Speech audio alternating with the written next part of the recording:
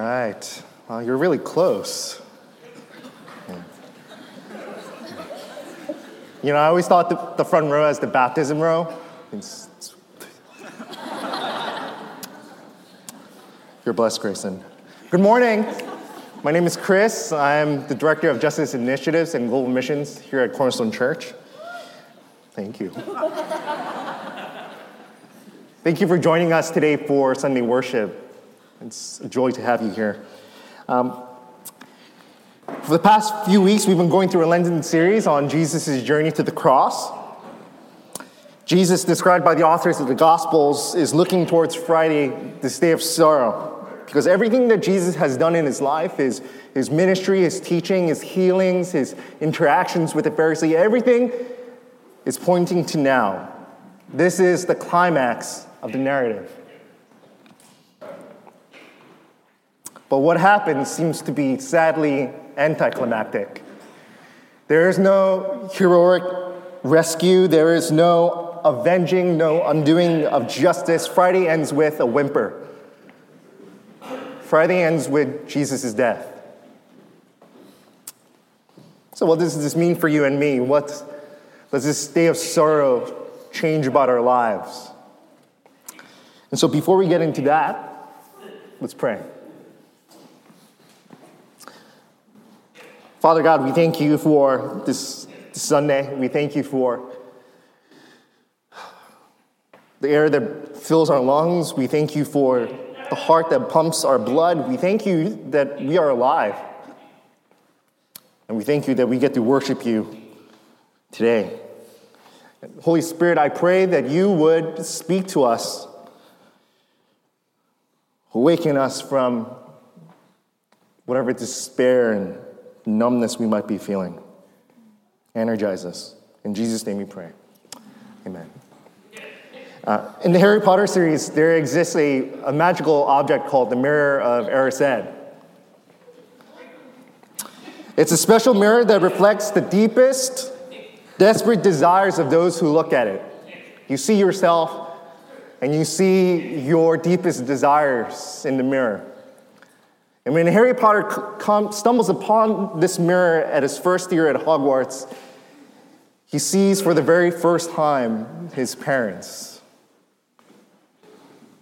his family.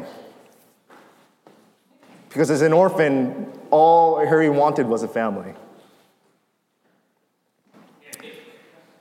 And Professor Dumbledore says he sees socks, lots of socks. But we find out later he was lying because what he saw was his family too. Whole, mended, together. If you stare into that mirror, what would you see? What is your desperate, deepest desire? Do you see yourself in the mirror working at your ideal job? You might see yourself with the spouse you've always dreamed about at this unimaginably beautiful wedding? Or do you see yourself with your family in a house, with your children all grown up, turning out to be amazing human beings? What do you see? What is your deepest desire in life? Now, if you don't end up ever having any of those things, would your life be a failure? Would your life be hopeless? So like the Mirror of Erised, Jesus reflects something back too, and how Jesus fulfills or subverts hopes and expectations is a source of tension between all the people he encounters throughout his life. And Jesus fulfills people's deepest desires in an unexpected, subversive way.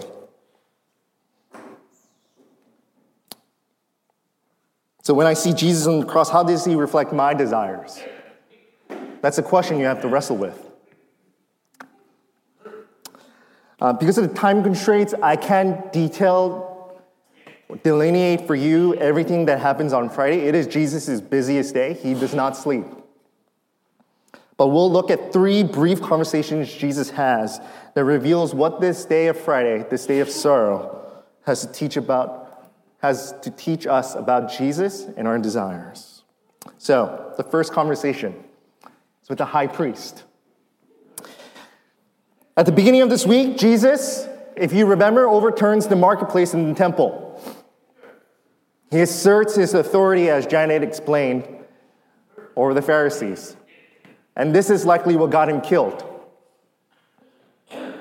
Why? This convinced the leaders of the temple and the Jewish people that Jesus was becoming a problem. His ever-growing social influence and the crowds that he drew, his clear authority over them as a teacher of the law, his healing ministries were making the Jewish leaders nervous. Is Jesus trying to start a rebellion? Is he trying to take our place? So the day of Friday begins with Jesus' arrest. Keeping the status quo is extremely important for the priests. They want to keep their power out of a sense of self-preservation, but they're also afraid. They're afraid what the Roman occupiers might do to the Jewish people. And so they can't legally execute Jesus themselves, but they can bring him in and decide if they wanted to bring him to the Roman authorities. And they begin this sham trial where they bring in countless witnesses whose testimonies don't make sense, the details don't align. And finally, the high priest speaks up and he lays this question because he wants to trap Jesus. And this is what they talk about. Verse 61. But Jesus remained silent and gave no answer. Again, the high priest asked him, "Are you the Messiah, the Son of the Blessed One?" So what does that mean? What is the Messiah? The Messiah is, according to Jewish believers, the common expectation that one of David's royal descendants would come up and reestablish God's kingdom for Israel. This was going to be a political power, and they were going to overthrow the Romans. So this is a trap. Because if Jesus says no, he completely discredits his ministry. But if Jesus says yes, he indicts himself, and he'll die. And how does Jesus respond? Jesus responds very curtly, "I am." But he doesn't end there. He says, "And you will see the Son of Man sitting at the right hand of the Mighty One and coming on the clouds of heaven." And the high priest becomes infuriated. What's going on? Jesus is saying he's much more than a national savior. He's much more than a king.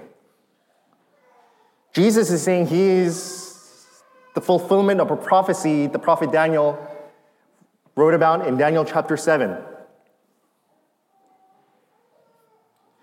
To be the Son of Man coming down on clouds from heaven, Jesus is asserting that the God who will rescue the world from brokenness and sin, who will punish the evildoers, is standing right before the high priest's eyes. And even though the high priest is judging him now, because Jesus is the cosmic ruler, he will judge the high priest. Now, imagine the indignation and confusion that the high priest is feeling. This low-born, low-life from the countryside is telling me that he's going to give me justice? Jesus' response is insulting, it's infuriating, and it's blasphemous.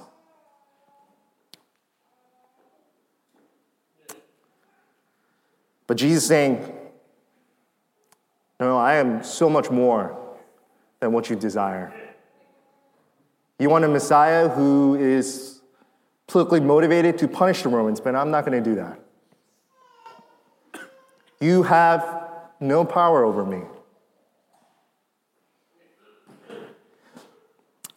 I like how C.S. Lewis explains it. Next slide. Enemy-occupied territory, that is what this world is. Christianity is a story of how the rightful king has landed, you might say, landed in disguise, and is calling us to all take part in a great campaign of sabotage. So what is Jesus really saying? Jesus is saying, I am the divine rescuer of this world. I am your divine rescuer. Jesus' mission in the world is not to condemn it, but through him, to save it. His mission is to rescue the world and heal its wounds. What Jesus is doing, he's subverting those who hope for justice by stating that God's perfect criminal justice system will be fulfilled only at the end times. Jesus is also revealing that his eventual crucifixion will show that Jesus does not assert his authority over the world through force or at the expense of anyone's lives but his own. Jesus' enthronement is his crucifixion, his most humiliating, disgraceful moment. And there's something particular about the fact that he is enthroned, that he's taking back his world at the moment of his deepest shame. Because he's telling you he wants to redeem your pain. That your pain matters. By giving up his life for a ransom, Jesus saves the world not at the expense of other people's lives, but only at the expense of his own. Jesus does not come with a sword in his hand, but nails through his hands. So let's break down the implications of Jesus' rescue mission. So if I were to suggest to you that the world needs to be saved, I'm telling you there's something inherently broken about this world. And specifically, something is broken and needs to be fixed within all of us. And that's what the Bible calls sin. And sin is not so much what we do, but it is an innate genetic defectiveness in our souls. And if you grew up in the church, or if you've been a Christian for a while, to be declared a sinner is not very offensive anymore. You've been kind of trained to just accept it as true. But to a non-believer, to be called a sinner, it doesn't really make sense. Why do I need to go to church to be a good person? I know I'm flawed inside, but at my very core, I'm a good person. Do I really need God? But any of us here can quickly think of embarrassing situations where our actions do not reflect our sense of morality, our spiritual maturity, or our age. A few weeks ago, Esther was dropping me off home, and as she was trying to back out of the driveway next to her house, a car stopped right in front of her and kept honking. And I can't really tell you what I said because I'm extremely shameful. I was very angry. It was holy anger. What are you doing? Get out of the way! And he did. But Esther didn't look at me. And that was the first warning sign. I went inside, I sat on the couch, and shame just poured over me like a bucket of paint. That was really immature of me. That guy was just trying to avoid a car accident. There's something wrong with my programming. Looking to Jesus requires you to come to terms with your innate flaws. Should you not get into grad school, should you find yourself completely disappointed by all the people you really love, would you be okay with that? If none of your expectations come to pass, would you be okay? And a part of you is like, yes. But experientially, but when push comes to shove, you're like, I don't really think so. We all need Jesus to rescue us. So In Jesus' first conversation with the high priest, we learn that he is our divine rescuer. And let's look at Jesus' second conversation. So eventually, injustice prevails. The Pharisees take Jesus to a number of political leaders who want nothing to do with Jesus because they don't want this political situation dirtying their hands. But eventually, the Roman governor Pilate relents and he sentences Jesus to die. And after being forced to carry his own cross to the execution site, Jesus is finally nailed between two criminals. And something for you to know is crucifixion is a method of execution usually reserved for enemies of the state. The Roman army would crucify rebels to make examples out of them in order to deter them from taking action against the colonial power. And these criminals who are nailed next to Jesus are, according to the Gospel of Mark, are rebels. They tried to instigate the overthrowing of the colonial government, but they failed.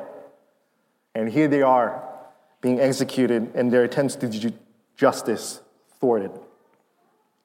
One of the criminals comments that Jesus should not be here. He has done no wrong. But he and his partner, because of things they've committed, they are receiving their just reward. And he asks Jesus, "Remember me when you come into your kingdom." And Jesus responds, "Truly today you will be with me in paradise." So let's break down the first sentence. What is the criminal asking? What is he requesting? He's asking Jesus to remember him. This is not remembering in a nostalgic, emotional way like the song "Remember Me" from Coco. Petitioning to be remembered is a plea for deliverance. You'll see this all over the Old Testament. In the book of Exodus, God remembers the covenant he made with Abraham, Isaac, and Jacob. And that's why he steps in to deliver the Israelites out of Exodus. The nameless criminal hopes that Jesus will rescue him in death. This is a confession. This is his repentant statement, and an admission that he has done wrong and that he needs rescue. And how does Jesus respond? "Truly, you will be with me in paradise today." Jesus' statement signifies three things, and we'll go through them quickly. Truly signifies certainty. The certainty of Jesus' promise. Another way of translating truly is, "Let it be so," or "Amen." Today signifies immediacy. When they die, the criminal can expect to open his eyes and find himself next to Jesus.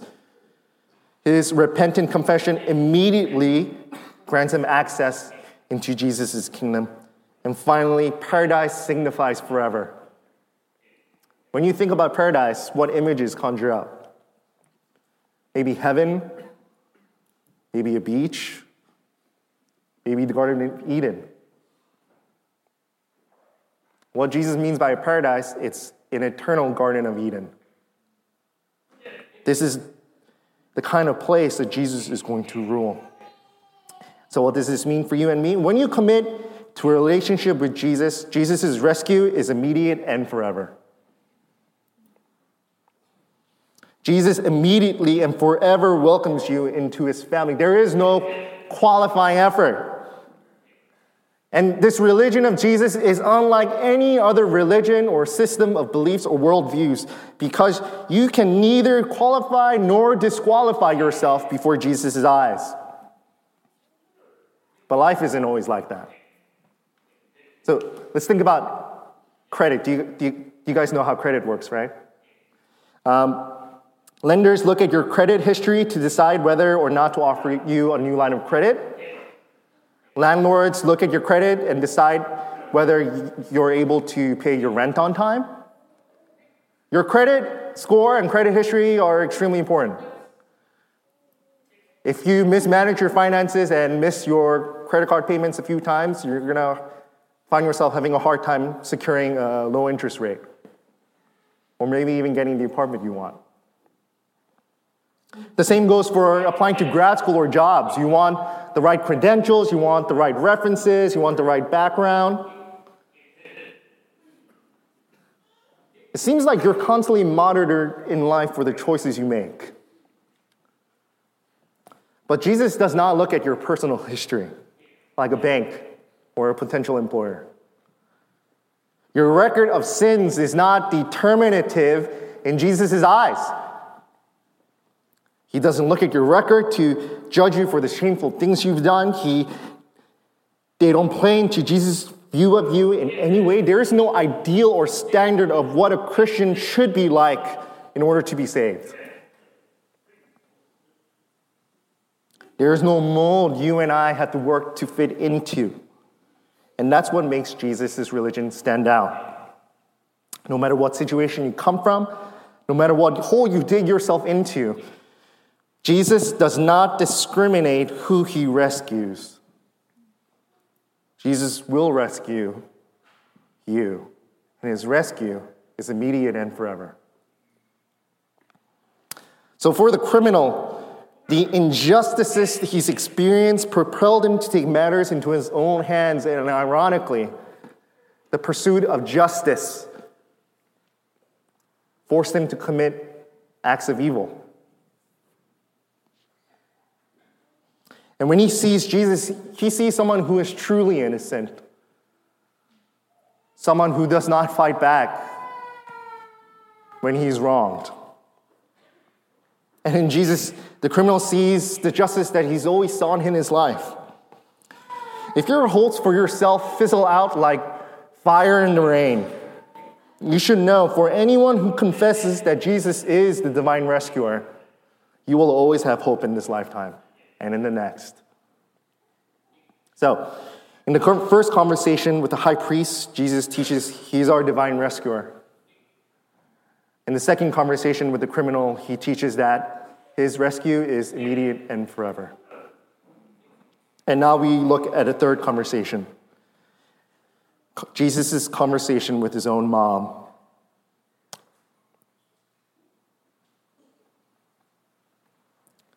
And when Jesus saw his mother there, and the disciple whom he loved standing nearby, he said to her, "Woman, here is your son."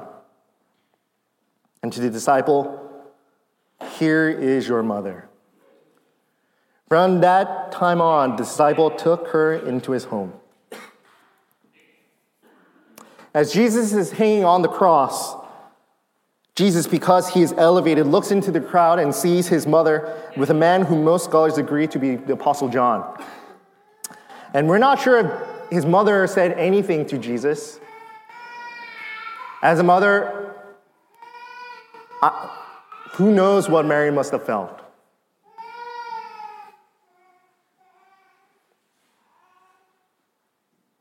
What we have here is what Jesus said to his mother and John.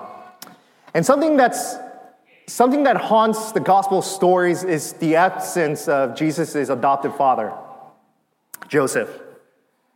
Joseph plays an extremely prominent role at the beginning of the gospel stories. He adopts Jesus into his family. But we're not sure what happened to Joseph because he begins to phase out.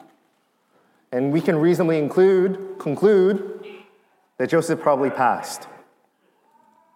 And because Jesus is the oldest son, he has a responsibility to lead and provide for his family. However, his rescue mission takes Jesus away from his home and begins his journey to the cross. So, Mary, who lost a husband who stayed by her through the scandal of her miraculous pregnancy before they got married, is about to lose her firstborn son, her security and hope in this life.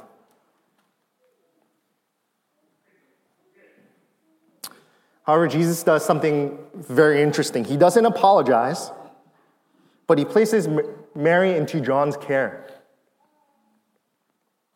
He grafts them into each other's lives. He wants to redeem Mary's situation. And why does Jesus do it this way? Jesus had family. He had younger brothers. Why does he put this demand on John? And there's something really special about the fact that Jesus entrusts his mom to John, his disciples. And it's this: Jesus rescues us into his family. Jesus rescues us into redeeming situations, and these redemptive opportunities takes place in his family, a very different kind of family we call the church. Because you have to know, Jesus doesn't just rescue invisible souls. There's a tangible, transformative effect that takes place while you're alive here on earth. For Mary, her security and hope in life was in Jesus, but Jesus fulfills and turns her expectations upside down. Mom, I'm going to take care of you, but it's just not in the way you thought. I'm adopting people into this new family of mine at the cost of my own life. And this new family is going to take care of you. This is the family where we experience the blessings and benefits of Jesus' rescuing work. In Galatians 6, Paul says, it's in the church where we restore a person gently after he's caught in sin. The church is where we bear one another's burdens, where we do good to all people, especially those who belong to the family of God. The church is not where you find your best friends. The church is not about you. The church is where we serve one another. Jesus' mission, according to Mark 10, verse 45, Jesus says, "For the Son of Man did not come to be served, but to serve, and to give his life as a ransom for many." Now, what does that look like? The church is where we remind you that you have hope no matter what happens. Where we remind you of God's truth in your life. Your dreams shatter like broken glass. You lose a loved one. Your vocational plans go up in smokes because you got fired. You're struggling with mental health. Where do you go? You go to the church. This is the place where we bear one another's burdens. This is where we feel the visceral effects of Jesus' rescue through the church family. And in our community, I hope you learn that Jesus is the greatest fulfillment of your heart.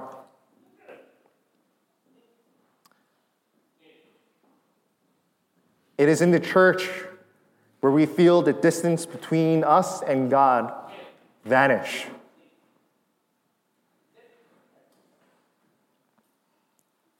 Something I struggled with a lot growing up was depression.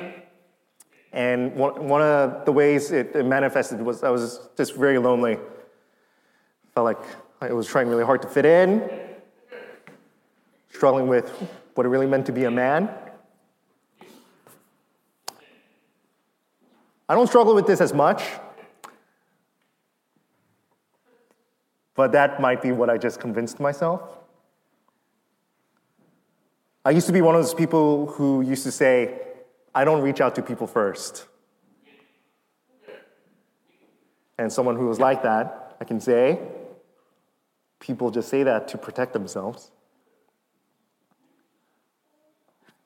And as I grew in my faith, as people surrounded me, loving me, affirming me, validating me, I began to become more comfortable with myself. But still, sometimes I despair. When I reach out to friends, I text them.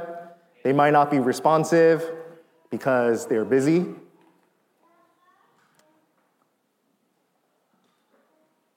But I have to share this with my friends so that they remind me that I am not alone. That I am worthy to be pursued. So how do we make this family of Jesus work out in your community groups? And I know you have a very short amount of time left. Number one, change the questions you ask each other. Don't ask, how are you? Don't just say, what's up? When I was saying hi to Jay for the first time, I said, what's up? And as I sat down, I was like, oh, I could have asked better questions. Because when you just say, how are you? You're pretty much giving people an invitation to just end the conversation. How are you? I'm fine.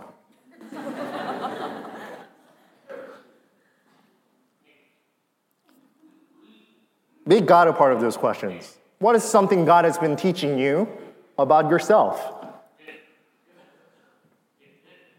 Where has God been showing up in your workplace? What are the little ways God has been allowing you to minister to people in your life? Ask questions that involve God. And number 2, serve people together with your community groups. A community that is not serving people will not ultimately grow. And it ultimately fails to reflect God's heart. I'm not sure what justice ministry will look like at Cornerstone Church, but we have people who are already ministering to the homeless, to the victims of sex trafficking, to underprivileged students. If you want to reach out to them, find me. We'll get you connected. My morning devotional had this quote from Martin Luther King, and he wrote, "It has always been the responsibility of the church to broaden horizons, challenge the status quo, and break the mores when necessary. The church must remind its worshipers that man finds greater security in devoting his life to the eternal demands of the God Almighty than in giving his ultimate allegiance to the transitory demands of man. The church must remind its worshipers that man finds greater security in devoting his life to the eternal demands of the God Almighty than in giving his ultimate allegiance to the transitory demands of man." Community, church has to be more than just getting to know each other. It has to be about sharing your faith. It has to be about reaching out to the marginalized where help is not going.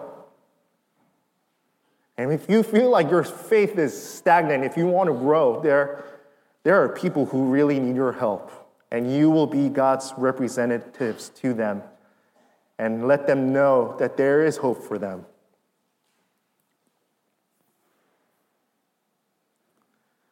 Jesus is our divine rescuer. His rescue is immediate and forever, and he rescues us into his family. He is the fulfillment of your heart's cravings, your deepest, desperate desires. So when you see the cross, when you see Jesus hanging on that tree, what do you see? For a lot of us who grew up in the church, for people who have been Christians for a long time, you've been taught to see yourself. That should be me on the cross. That Jesus' atoning work on the cross reflects your sinful humanity is true, but it's not really the full picture. There's more to that. As someone who adopts us into his redemptive family, Jesus is much more than a reflection. He is our adoptive Father, who suffers silently and pays the expense of your debt to God. But if he just died, that would just make him a moral, upright person. Because when Jesus dies, and he truly dies, if he just remains in the grave, he's just a person. And that's the end of our story. But Jesus is the Father who will always be with you, who will be with you in paradise, who will redeem your situation, no matter how impossible it might be, because in 3 days, on Sunday morning, the sun will rise. On Sunday morning, the stone will roll away, and air will begin to fill his lungs, and he will rise. And on the Sunday morning, Jesus' rescue mission will be completed. He will rise from the dead to give you hope. All right. It was on Thursday evening of Holy Week that Jesus celebrated the Last Supper, what we have as our first Lord's Supper or communion. It was in the history of the church, that Thursday has been known as Maundy Thursday, from the Latin word mandatum, which means command, because it was during the Last Supper that Jesus said to his disciples, "A new command I give you, love one another. As I have loved you, so you must love one another. By this, everyone will know that you are my disciples, if you love one another." The mandate of the Lord's Supper is that we are called to love one another as Jesus has loved us. So through the history of the church, the Lord's Supper has also been known as a love feast. That's one of the terms that it's been known as. So in the moments of our reflection during communion, would you reflect on two things? Would you first reflect on how great Jesus' love is for you, that he would willingly go to the cross and suffer the pain and the shame so that you might gain friendship with God? And even as Chris has shared in the dialogues that Jesus went through leading up to the cross, Jesus was willing to endure all of that because he loves you perfectly and completely. And he so wanted to restore you to friendship with God. So would you reflect first on that in the moments as we prepare for the Lord's Supper? And then secondly, and really what we sang earlier is what I want you to reflect on first. How great is his love for us? And then secondly, would you reflect on who it is that you are called to love like Jesus loves you? Who in your life are you called to love sacrificially? Jesus said that he gave us an example that we should walk in his steps. It was also during the Last Supper that he said, "Greater love has no one than this, than that they would lay down their lives for their friends." Who are you called to love in the community like Jesus loves you? So that we as the body of Christ can truly sing, how great is our love for one another.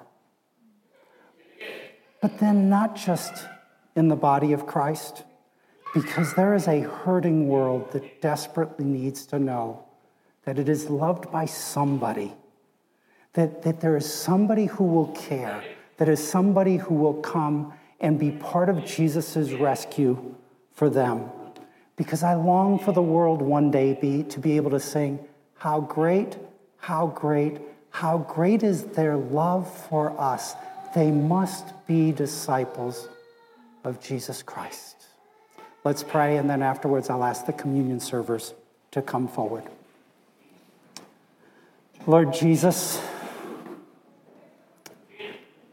we've been walking through your final week, day by day, and there's so much more that we haven't covered, but there's so much significance. And on that Friday of Holy Week, as Chris said at the beginning, you didn't sleep. From the Last Supper, that Passover meal that you celebrated with your disciples, from there you went to the Garden of Gethsemane, and then from there you were betrayed and arrested and tried and tortured and ridiculed and mocked and marched to the cross, where you were still ridiculed and mocked,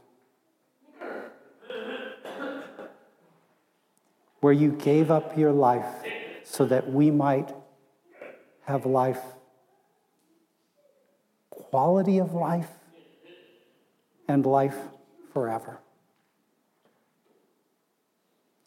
And may we follow in your steps. So during these moments of communion, Lord Jesus, invite us into your love. Invite us to love with your love. We pray in Jesus' name. Amen.